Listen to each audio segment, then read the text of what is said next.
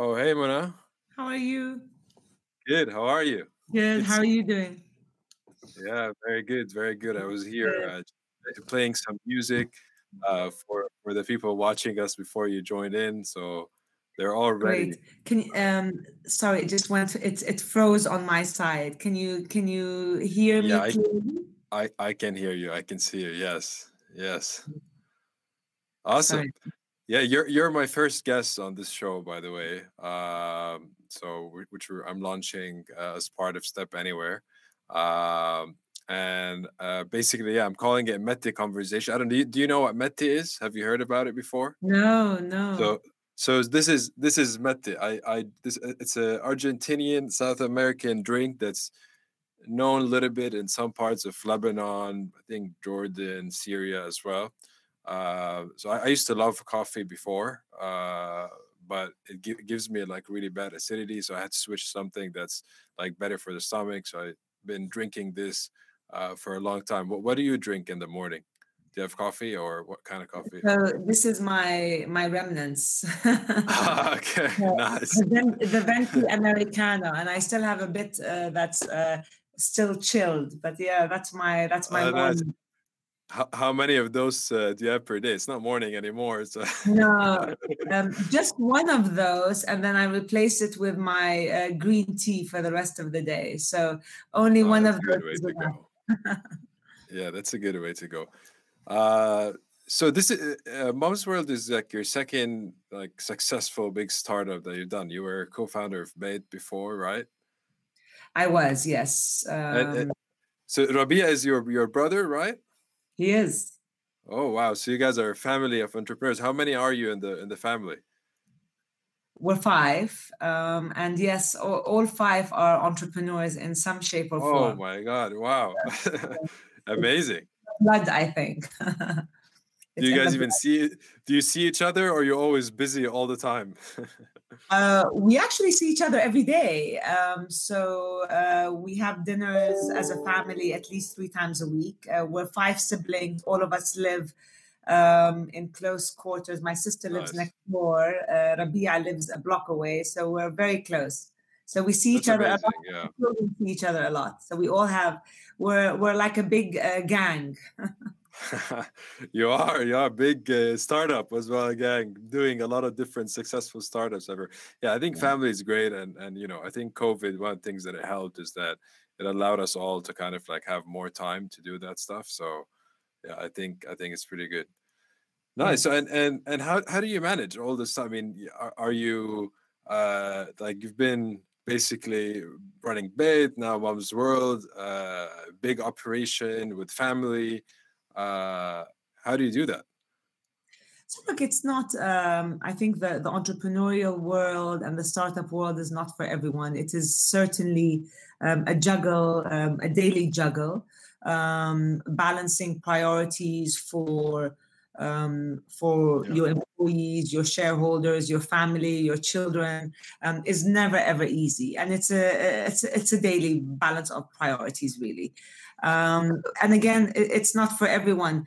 I think with Bait, it was perhaps easier because there was a bigger team that was involved in the initial days of Bait. It's a service business, so a service business is always a lot less complex than an e-commerce business. So the Bait journey was. I think a funner journey, if you want to use the word. Mum's World is certainly filled with complexity, and we entered it when the ecosystem was much younger than with Bait. So that's different. that's a good point. Yeah, and you have a massive operation. I mean, with e-commerce, you take care of warehouses, of inventory, of logistics. So it's not just really the tech and the service that you're providing. Can you tell us a little bit about more? I mean, one of the things that I think a lot of the people listening to us today would like to learn from you probably on the details of your operation and how you're running it today. You told me before when we spoke that there's tons of challenges. Some are in payments which are better now than before, but in customer service and infrastructure. So how, if you can tell me a little bit, like how did you how has this improved from when you first started? How did you face these issues, and how did you get to what it is today with operations specifically? Sure. So, and I've said this before, so anyone who's kind of listened to me talk has heard this time and again. E-commerce doesn't operate in a vacuum. E-commerce, for it to be successful, has to be part of an ecosystem that actually has enablers that will allow for success. So, these enablers include last mile providers that are reliable and fast, include payment gateways that work, supply chain that's sophisticated, technology talent, because at the end of the day, e-commerce is driven by technology. We are a technology company first and foremost. So all of these have to be readily available in the ecosystem in order for you as an e-commerce player to tap into and to solve customer pain points. If they don't exist, then you have to create them yourself. And in order for you to create them yourself, it takes time and it takes a lot of money. It's not always possible. So for us, when we launched Mum's World at the end of 2011, we were the first vertical e-commerce play for mother, baby, and child in the Arab world. Last mile providers were very few, and most of them, if not all of them at the time, were not used to the demands of e-commerce, which is speed, complexity, reliability, and bulk, and demand. So most of the last mile providers at the time were used to a slow movement of product. Yeah. And not bulky. So that's something that we had to overcome. Similarly, payment gateways, when we launched, there was one payment gateway. Now there are many more. Technology talent was not readily available, especially in the type of technology that we wanted to build. And so, again, to build it, it was very cash intensive. We are, venture funded. Capital comes with track records. So again, as you build, you raise capital, then you build some more, then you raise capital, etc. The long and short of it is where we are today. We have built our own operational enablers, particularly in markets like the UAE, which was our first market. And this is why the UAE market is I would say, more advanced in operational or customer centricity than perhaps other markets. Saudi, we are now building and replicating what we have done in the UAE. In other markets like Bahrain, Oman, Kuwait, again, we're following suit. What are the things that, so you said that some things you've built inside internally, and some things you work with partners on. Can you split those? What are the things that you've built internally, and what are the things, and how did you decide just to build something internally? Yeah.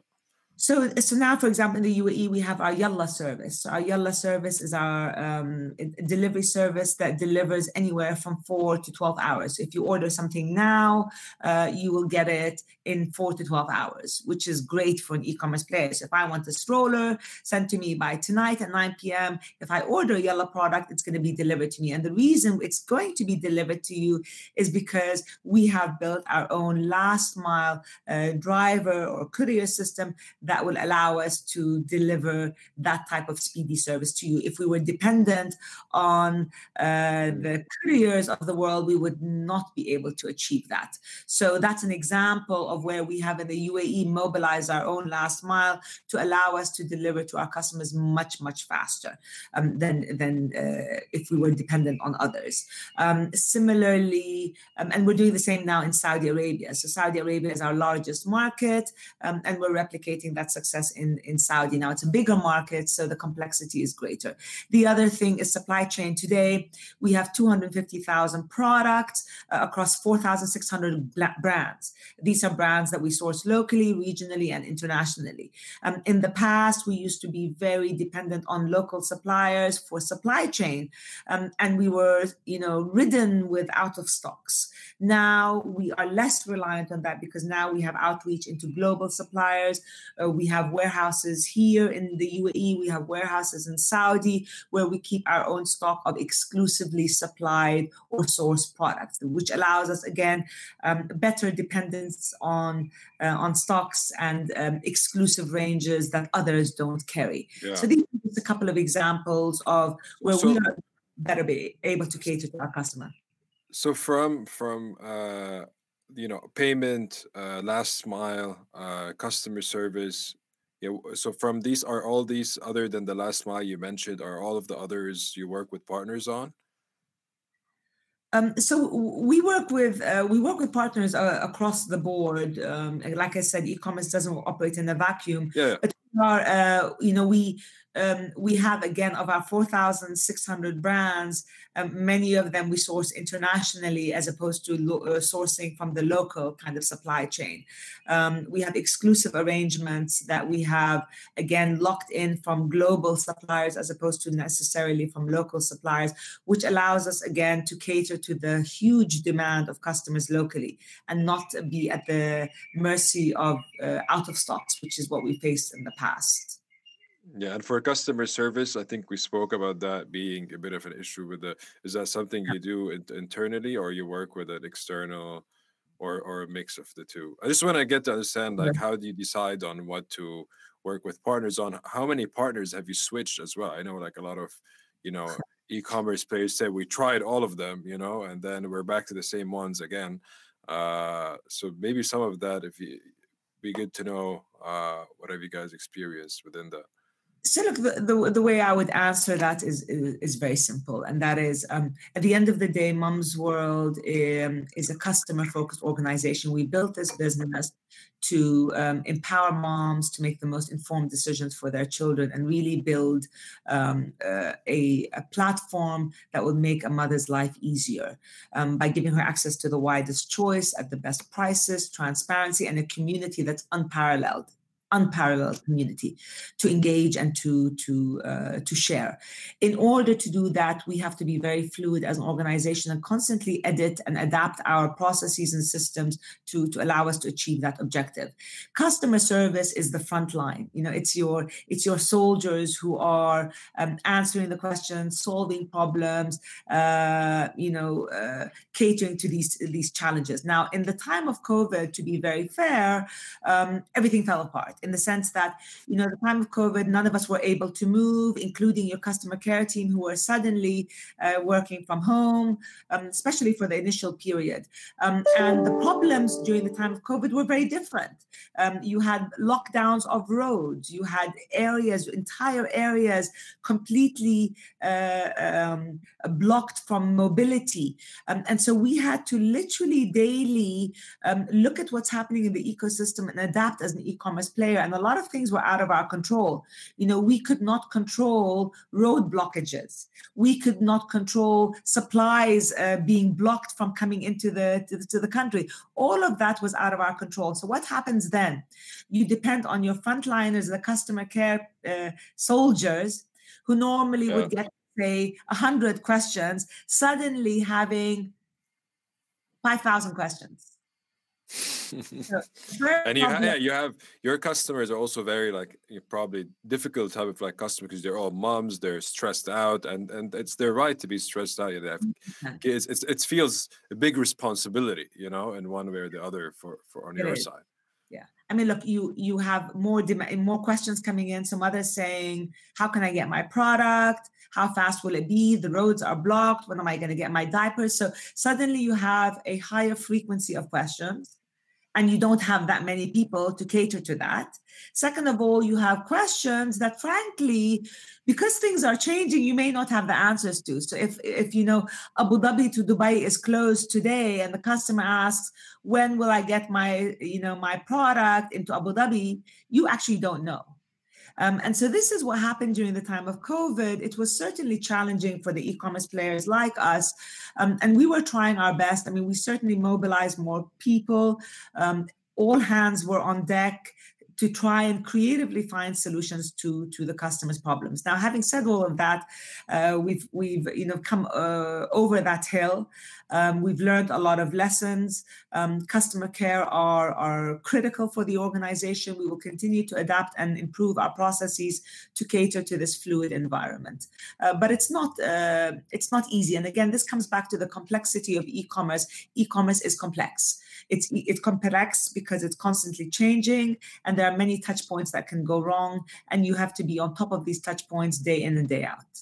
So when you mobilized, like with during COVID, when you had 5,000 questions coming in, you had to mobilize different. Was that internal resources, or you had to get in more external partners and support and customer service? So how did you manage, to answer such a jump and the number of questions with all the challenges that you have?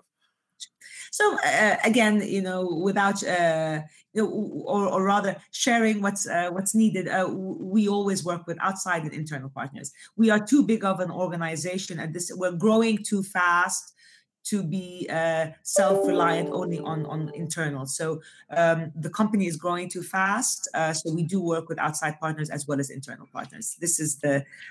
how we scale up and shrink down whenever we need to. And was it difficult getting more support because Yes. everyone needs that support during COVID? Everyone was overloaded, I imagine. It was very difficult. So we needed more pickers and packers because our volumes went through the roofs. We didn't have enough staff in the warehouse picking and packing. We just couldn't find the manpower. Demand. I mean, products were out of stock. So we had to be creative in how we had to source. Drivers, we needed more drivers. We had to be creative in how we mobilize more. So definitely when you're dealing with huge volumes overnight, becoming even bigger, you have to be creative in problem solving. Someone from the audience asking about using bots or some kind of automation for customers. So, actually, in general, it'd be good to get your thoughts on that and how you guys have used different automations, and if it actually like helps, or you feel that everything still needs to be, a lot of it manually done. So chatbots have their place, certainly for your repeated questions. So whether it's where's my order or I need to return. So the common Q&As, chatbots become very useful. Now, what we have found is, particularly our customer really does want that personal attention, and she wants to feel that she's talking to a person, even if it's a simple question like, where's my order? She wants a human being to actually tell her that. So there's still that element of connection that the human touch for the mother in particular is very valuable. Yeah, definitely. Everyone knows Eva from Emirates NBD. Like you're trying to get to the human. It can be tricky. Yeah, it can be tricky in different times. To go more over to the last mile component, and we had a player in the region, Fetcher, which was is a last mile startup, and it's filling a big gap because we spoke about how there's a big infrastructure gap in the region, which takes time to build. It doesn't happen overnight, and it's different players that build it. But what are some areas in last mile or others that other new startups could come and specialize in and focus? Or to put in my question another way, what would be a startup that would come up now and solve a very critical issue in your business that you feel needs to be solved? Just like payments, how many startups came about, and now you have a lot of payment providers. We have a lot of them participating with us in the conference and sponsoring. What about the other issues?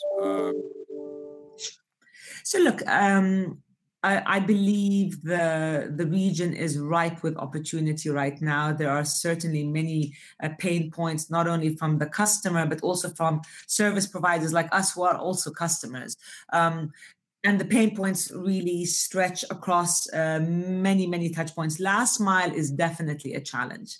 Unless you have the financial capacity and the infrastructure to build your own, which very few people have that.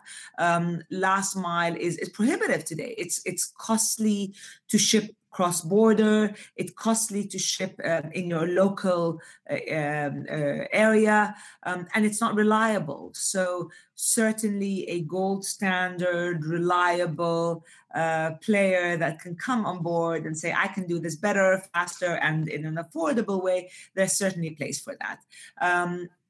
Again, all the touch points, supply, demand. Right now, there are thousands of brands in our particular category that are looking to come to the region. We have become that kind of go-to destination for a lot of the global brands who want to reach the local mother.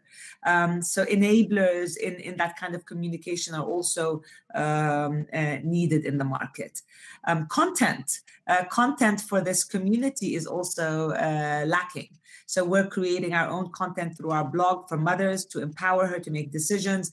But Arabic content is very far and in between. So there isn't enough Arabic content out there. And that's certainly a need that is important to solve. How challenging is it in your business that a lot of, I would guess, I mean, correct me if I'm wrong, but a lot of your customers are with you for a period of time, and then when they're out of, motherhood like phase, or their kids are older, uh, you lose them as customers, or lose big part of their purchases that they're making on a regular basis. You've invested so much in acquiring these customers and building the trust with them. How does that affect your business when it's such the lifetime of a customer is short? So we are actually one of the most well-positioned businesses and fortunate business in that we have the longest lifetime value. Especially with Mom's World, because we cater to the mother in her pregnancy, usually third trimester of pregnancy, and she stays with us all the way till the child is preteen, till he or she is 12 years old, across different life stages. So the baby, the toddler, the preschool, the school, and then the 12 to 13-year-old. So our lifetime is very long. This is a customer who's super loyal. She's very viral, and she's your greatest ambassador. In this part of the world, the average mom has 2 to 3 children. So if she's happy with you with that first child, she's going to come back to you for the second and third child, and she's endorsing you not only to her friend but to her entire neighborhood. And this is very different than someone buying, for example, a phone or an electronic or an outfit where it's a sporadic and an in and out purchase. We really do build loyalty. This is reflected in our lifetimes of our customers. It's reflected in our very strong cohorts. And this is why our business is an interesting one. What's your growth like tactics or strategy? Maybe at the beginning when you first started, let's say if you can tell us actually about your first 1,000 customers, or the initial customers when you're still a small team, and then you can maybe a little bit more about what you do now and how's that different in acquiring customers. Sure.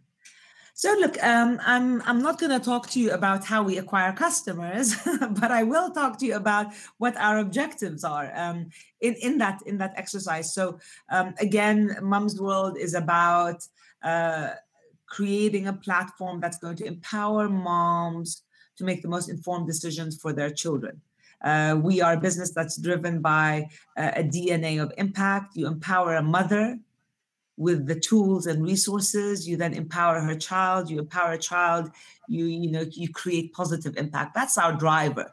And so when we think of how we reach this mother, how we talk to this mother, that's in the back of our mind. And we think not, how do I want to go and grab a mother with a 50 dirham off or a 10% off or a steal deal? That's irrelevant to us. And in fact, in the first 5 years, we didn't discount any prices on Mom's World. We were running at everyday low prices, and we didn't have to go up and down in prices. We only started, doing that when the market became much more rampant in these price wars. But what drives us in our acquisition and in our retention is, what do I need to do today to make a mother's life easier? What products does she need that she's missing? What service does she need that's going to make her life easier? And what can I do that's going to create an unfair advantage in the market? Today, we have the widest range in our vertical for mother, baby, and child. We carry everyday low prices. So we carry authentic product in their low prices. And we have a community of 2.5 million mothers who are constantly engaging. And this is all part of our acquisition strategy. So I think the long and short answer, Ray, that I would answer is, in building a business that has long-term sustainability, the way we look at it is, what do I need to do to build a business that has true, real customer value? So you focus on product. Yeah. a product and your narrative. What's your narrative? It's not your price discount that comes and goes. It's not your steal deal. It's what are you trying to do as a business that can solve a customer's problem, and this is what drives us. I think that, yeah, I agree with that. Like focusing on the customer and the product in large parts can allow you with time to build this loyalty and fill the gap that people really need. But then with a lot of, founders or companies, when you have giants, also competing with you on the same products, they're running massive budgets of ads, they're running different things that are going around and discounts trying to steal your customers. How do you maintain that? So you still need to, acquire that customer, right? So what you're saying with loyalty and with like having big trust with the brand and word of mouth also helps a lot. But your first customers, or even as you continue to acquire customers, what do you do? Not just you as one of as a startup founder or someone trying to grow their business. And especially when you're competing with a lot of big players, right? So with the likes of Amazon, it's got Prime. I mean, there's probably some products that we'll find on Mum's World that can't find somewhere else. And I think you answered that as being one of the main things that, having what moms are looking for. But what would you advise? I agree with you on the focus on the product, on the customer, but how do you balance between that and the pressure of the now that you need to acquire, X amount of customers to get X amount of revenue, to grow your business, to be profitable, and so on, because that requires patience. Sure. So, I mean, again, you have to say, what are your unfair advantages as a business? What makes you different, and why will the customer come to you? That's the first question you ask. Not how can I copy another player and do what he's doing, but do it cheaper, because that's short term. What do I need to do as a business that makes me different and that's relevant to the customer? So for us as Mum's World, the first thing we knew we had to do is we say, when you've shopped on Mum's World, you've shopped everywhere. What does that mean? That means a mother who wants to come and buy her basic, Chico or Graco or Peg Perego, or she wants to buy that exclusive niche find that she can't find anywhere. When she comes on Mum's World, she's going to find that. So the first thing we had to do is build a very comprehensive catalog. That's the first thing. So that's how you acquire customers, by making sure that you have a range that's unparalleled. That's first. The second thing that we believed was an unfair advantage, and that's long-term sustainable for a business, is everyday low price. What we're telling the customer is, listen, I'm going to buy something at X, and the supplier tells me that I can sell it between X and Y. X being the lowest and Y being the highest. And I'm always, always going to promise you that I'm going to price it at X. If a competitor comes in and goes below cost, so i.e. prices it less than what he bought it, he's losing money, in other words, you know what? I will match that. I will price match that guarantee, no questions asked. So if a competitor decides to go lower, first of all, I'll match it, but then I'm going to pick up the phone, I'm going to call the supplier and say, what's going on? And then and to kind of manage that. So everyday low price, customers know when they come to Mum's World that they're going to get fair value for money day in, day out throughout the year. And that's very, very important, of authentic products, not wrong products, authentic product. The third thing is, Mum's World is where mothers are. We are the biggest community of mothers. We are in all the mother frequented institutions. We have partnerships, exclusive partnerships with most of them. So, we become kind of omnipresent in the community of mothers. That's also one of our unfair advantages. And we have many of these. So the long and short answer is, to acquire a customer, you have to have a product or a service that's relevant. But more important than that, you have to have a product or service that's relevant and unique, and you have to own it authentically. And this is what Mum's World has built over the years. One of the people from the audience is asking, which is a good question for someone who's just starting up, and maybe you need to go back kind of like in the years to when you're just starting up. He's asking, how do you get suppliers on board when you're just starting up and you're still very small? So you spoke about how, having complete, all the products ready, but when you're just starting up or you're still small, you're a small player, so suppliers don't care about you.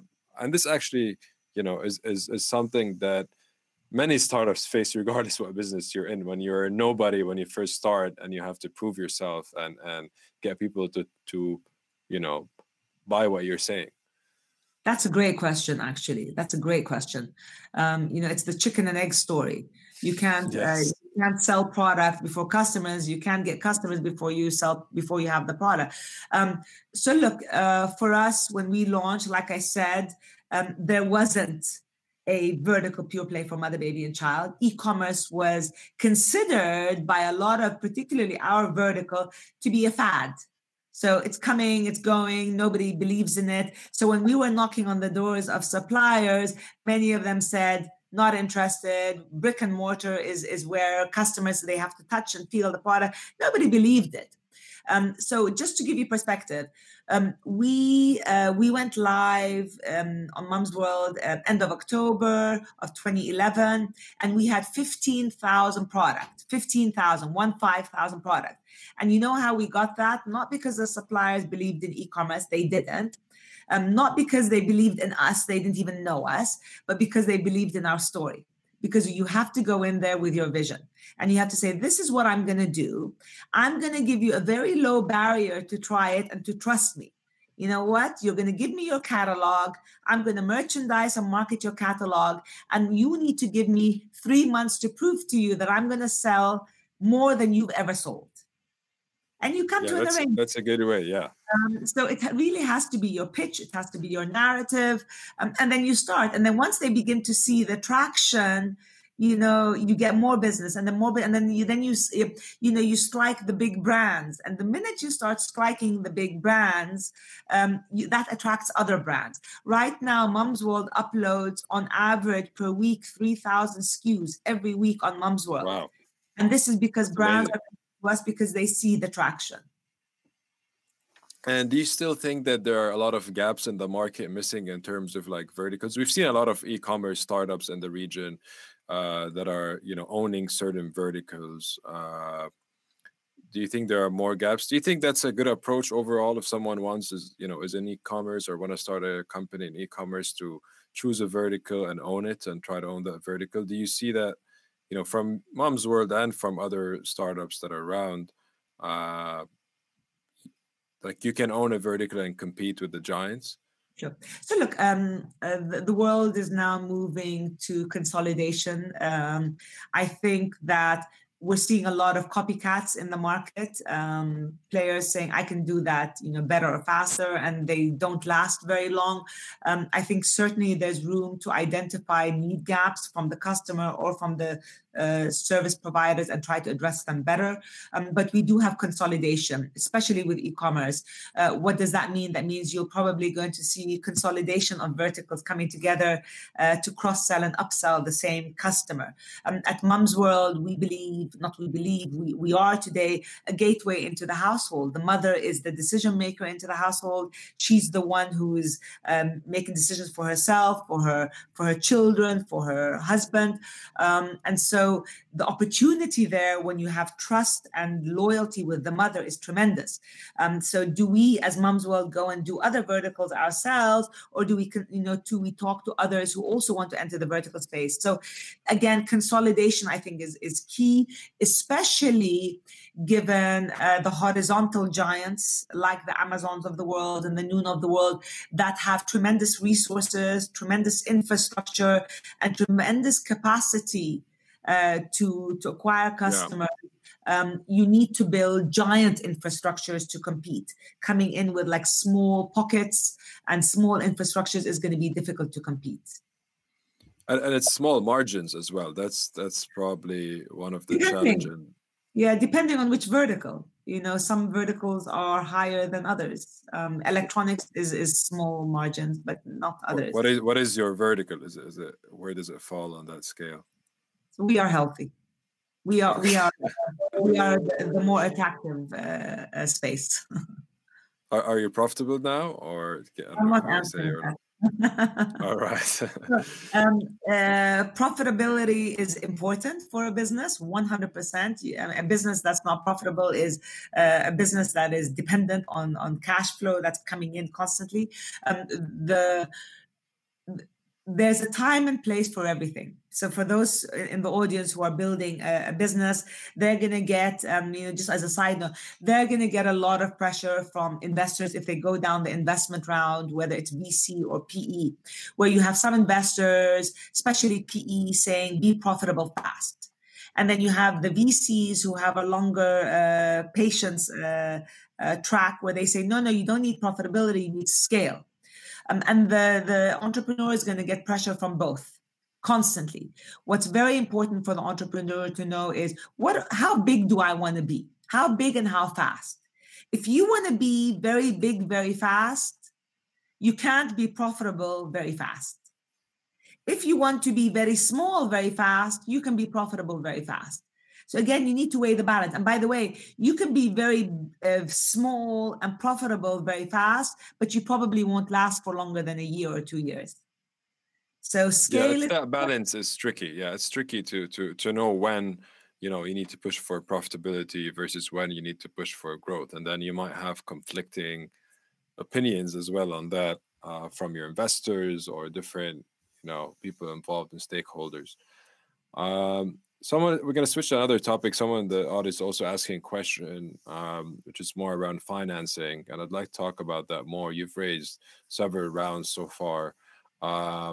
So mainly the questions around valuations, and a lot of, we've raised money as well, and a lot of startup founders that I know have also, had their fair share of, that time when you're trying to set a price evaluation for your company, and then you go back and forth. And a lot of the VCs also I speak to, everyone kind of knows that there isn't really a formula to you can do models and Excel sheets and all of that, but at the end of the day, it's like how much you're willing to pay and how much you feel that business value.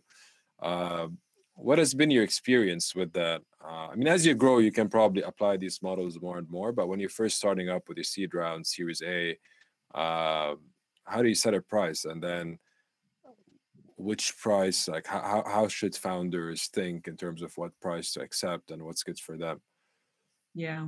So it depends. This has a lot of dependencies. And obviously, there are many comparables regionally, locally, and globally that are the starting point. So the first thing we did is we said, okay, e-commerce, vertical space, globally, what kind of multiples does it ask for?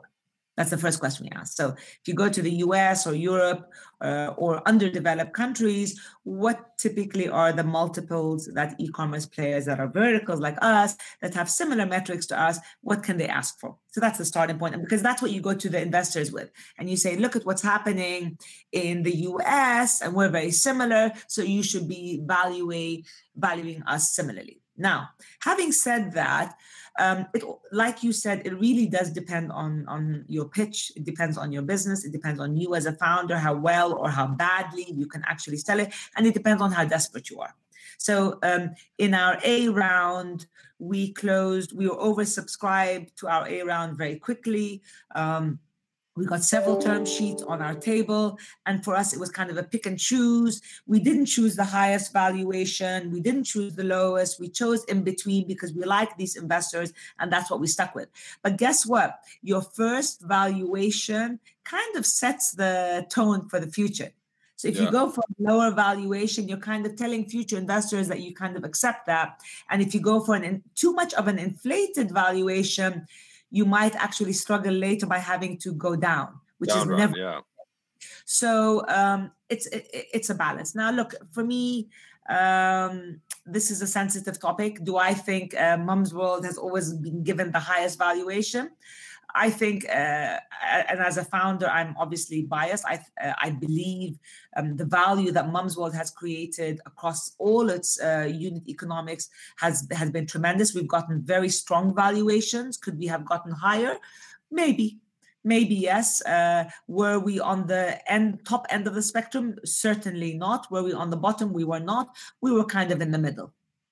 But if I How had many rounds? Yeah, go ahead. Sorry. we've done 5 rounds. So 5 rounds. Okay. we've done our seed, our A. We did a women-only round, which was a strategic round, and we did 2 other rounds post that. And what's the average time from start to finish? So the seed round took us a week. The A round took us a month. A week? Wow, that's amazing. Yeah. So the seed round, and again, that's a different conversation altogether, and we'll talk about that separately. So seed and A were super fast. The B round took us a very long time. The B round was, we weren't small anymore. We weren't big yet. We were kind of in the limbo land. And this is kind of where most businesses struggle. We didn't need a little money. We needed significant cash to start scaling much faster.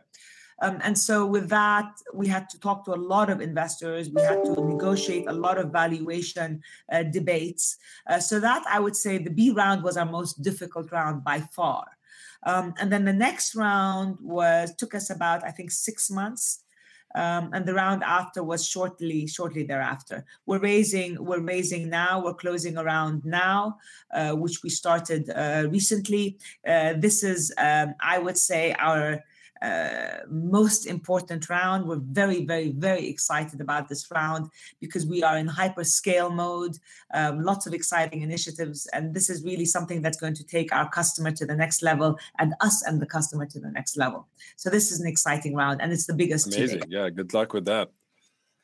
What would you say? I know there isn't like a perfect, mix, but from your experience, having founded 2, very successful startups, and had your share with, fundraising and dealing with investors and so on, what is an ideal kind of setup to have as a founder in terms of how many co-founders to have?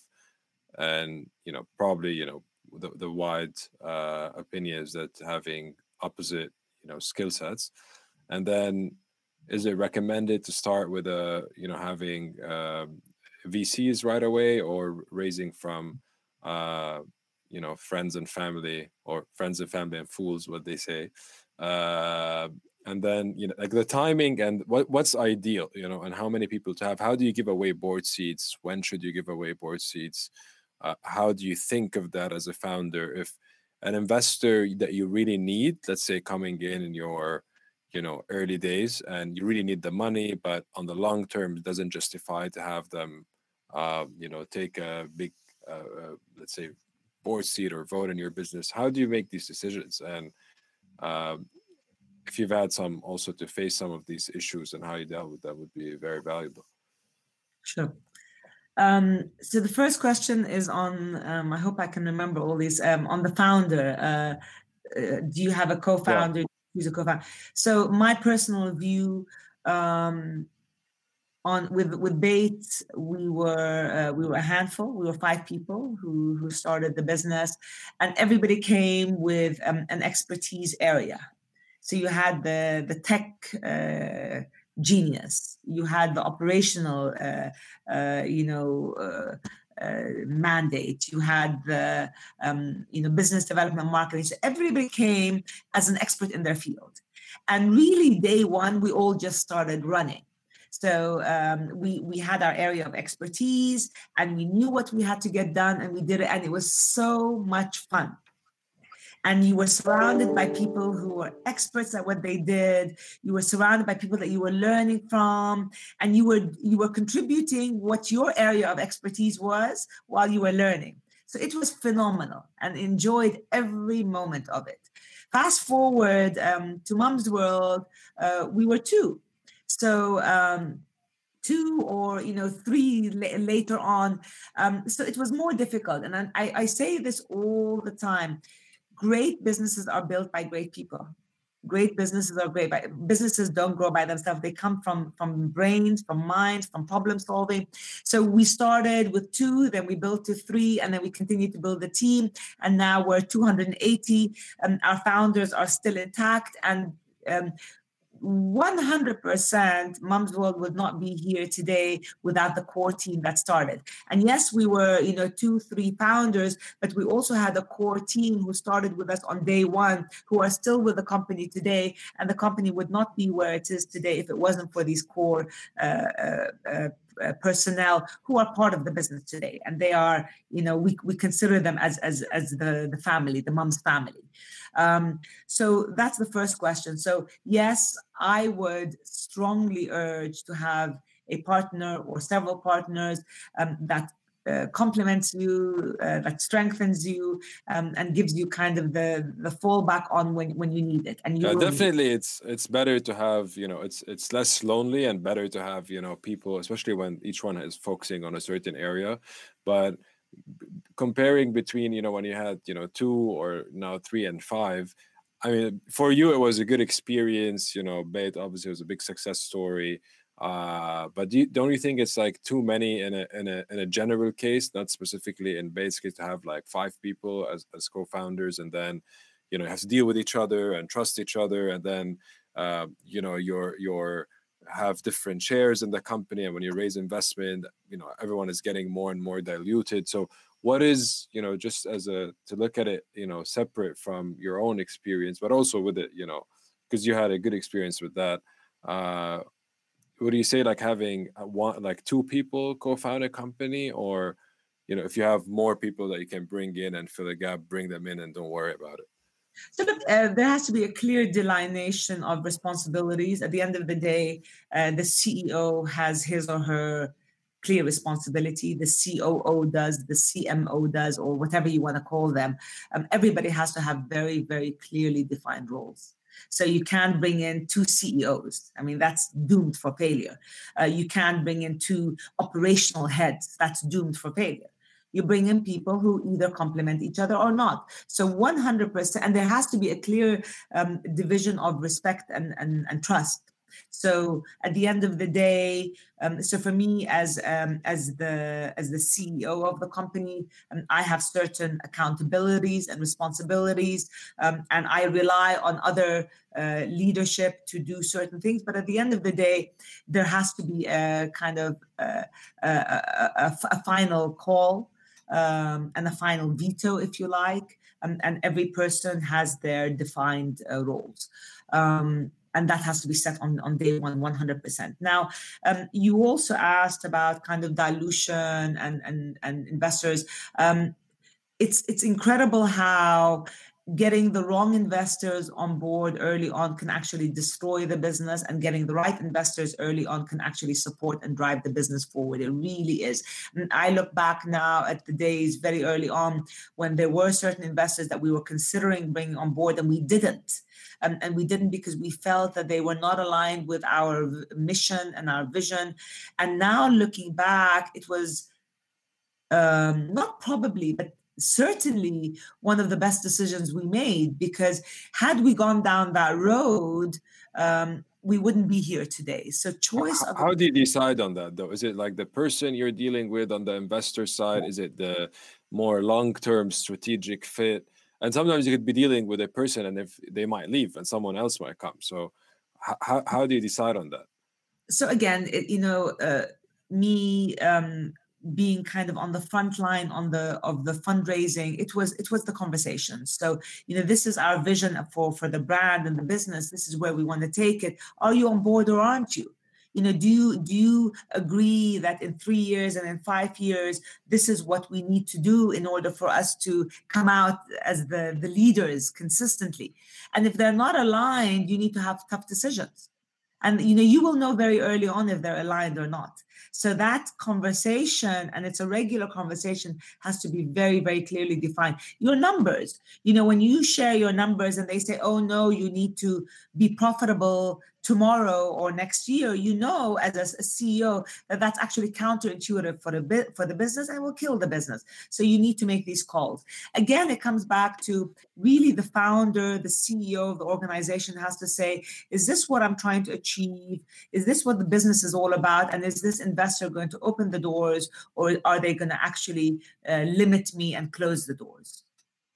And once they're in, and if someone, let's say, made a wrong decision in getting the wrong investor in, and or not, you might just where do you draw the lines as a founder with your, and this brings me to the other question, with your board, with your investors, as a founder, you and your advice to others as well, to other founders, where do you draw the line with your board, with your investors? Do you like set certain, these are my values that I go by, and I wouldn't, that would be good. Just like, how do you think of that? How do you create a set of rules for that? So look, you have corporate governance. There are certain things that are the way you operate with your board is very clear. It's your job as the CEO of the company to manage the board and keep them. At the end of the day, look, shareholders come into the business because they want to return.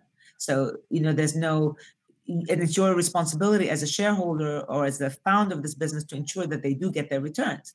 And you do that by ensuring the business is growing, the customer is satisfied, etc., and all the touch points and the unit economics are working. So that's your job. So you need to manage the board relationship to ensure that they are the communication is clear, communication is transparent, the goals are defined, and that you're aligned. That's part of your role as the CEO. Now, look, there will always be times when you will have debates, when you may not agree. That's fine. That's part of any business, but you need to manage it, just like you manage a peer or an employee or a boss. We have been very fortunate as Mum's World. We've had a great set of investors. We've had fantastic shareholders. We're very fortunate that our board are not only extremely, extremely valuable to the business, but they have opened a lot of doors for us, both here and in Saudi. So we are blessed, but we took our time. We took our time in finding these investors, and we're going to take them across the line with us, and ensure that these shareholders get the returns that they have. They put their faith and trust in us, and we're going to make sure that we continue to build the business to ensure that all stakeholders get what they kind of bet for. Yeah, definitely. I mean, like shareholders, like you're saying, they're trusting, putting their trust in the startup, the founders, and in the startup and the company, and it's the kind of duty of the founders to give that return back, and work hard towards that. And in general, from the region, and a lot of my conversation with other founders and with VC, everyone is generally very supportive, and I think having an ecosystem that's kind of like close and small helps as well, because everyone wants to keep their reputation and so on. I think the main area where there could be some challenges for founders is, like you said, when there's difference in opinion. So it's basically people having different opinion, when you have to kind of as a founder say, this is what we're going to do, and stick to it, regardless what the damage could be, because sometimes some founders could be raising a Series A and they have one of their seed investors that they want to invest again. So you want to kind of please them, but at the same time, you need to do what's good for the business. That's mainly my question. Like, how do you, as a founder, do you need to put, a set of like rules and values and say, no matter what the risk is, yes, I'm going to stick to this, So, yeah, I mean, look, you're talking probably to Just a sec. The classic example. I am what's the right way to put it? The communication on Mum's World's vision, mission, and plans is very clear to employees and to our shareholders and our board, etc. And I am a forceful advocate of that. And I have many, many, many times said no to decisions that I believed were wrong for the business.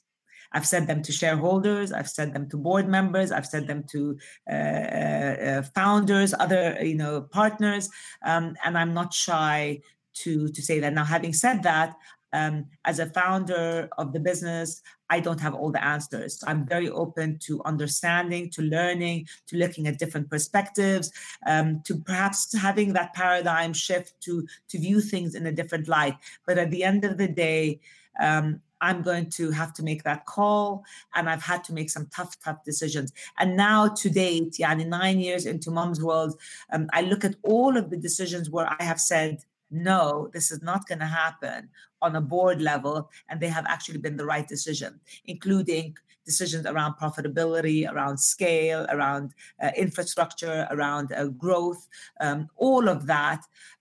We have, alhamdulillah, so far made some good calls for the business, and we will make mistakes, but as long as we are having these conversations that are transparent with the board and learning from them and taking advice. And I have taken a lot of advice, and I will continue to take a lot of advice.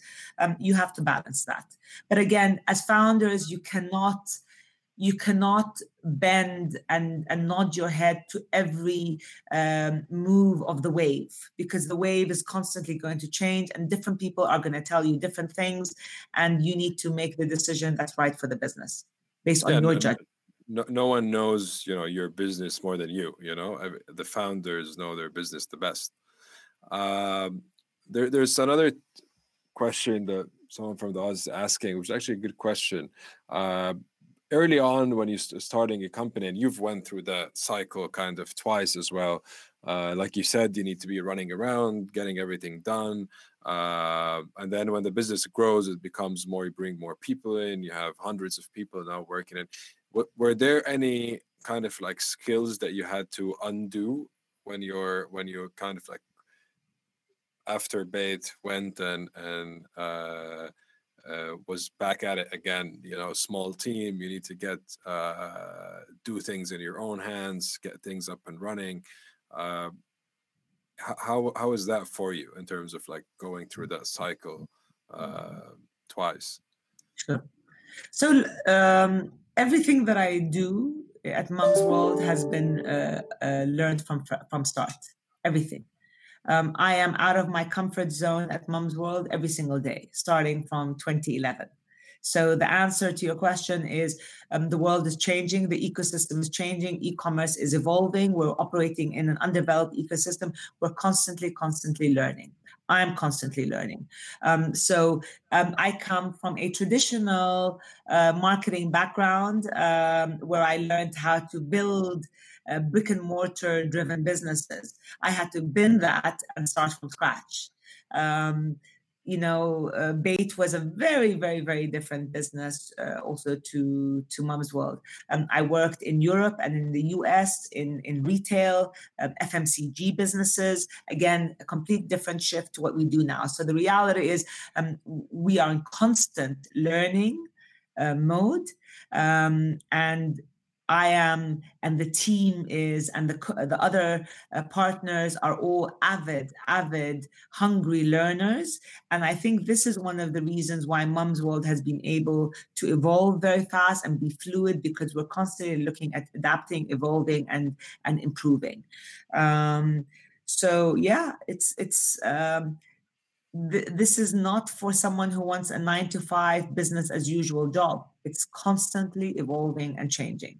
Now, my greatest kind of coming out of my comfort zone is, this whole notion of also leadership and management. So in the early days as leader and as the manager, you're very, very operationally involved in every detail. You know everything that's happening. You know who placed what where. Every detail is looked at by you. As the business grows, you cannot be there. You cannot be everywhere to everyone. And so for me, the greatest challenge has been over the years to kind of move out of the day-to-day operations and coming to the comfort where I don't know everything. where I don't know necessarily what's happening in this department or why this happened or etc. Because you simply can't be there now. I probably am more perhaps involved than most CEOs, just because of the nature of the growth of our business. And so are the other leaders in the organization. I consider us as the leaders in Mum's World to be very actively involved, because we are truly, truly customer driven and customer obsessed. We are the customer. So if there's a pain point with the customer, we are very much involved in the operations to quickly fix it. Amazing, Mona. You've done an amazing job. There's a lot of people out here, we're listening to different tips and things that you've done. I would love to keep this going, but we've reached the end of our time. This has been awesome. Thank you very much for being on here. We really enjoyed this. Thank you very much, Ray. I appreciate it. Thanks so Thanks. Bye. Thank you. much. Bye. Bye.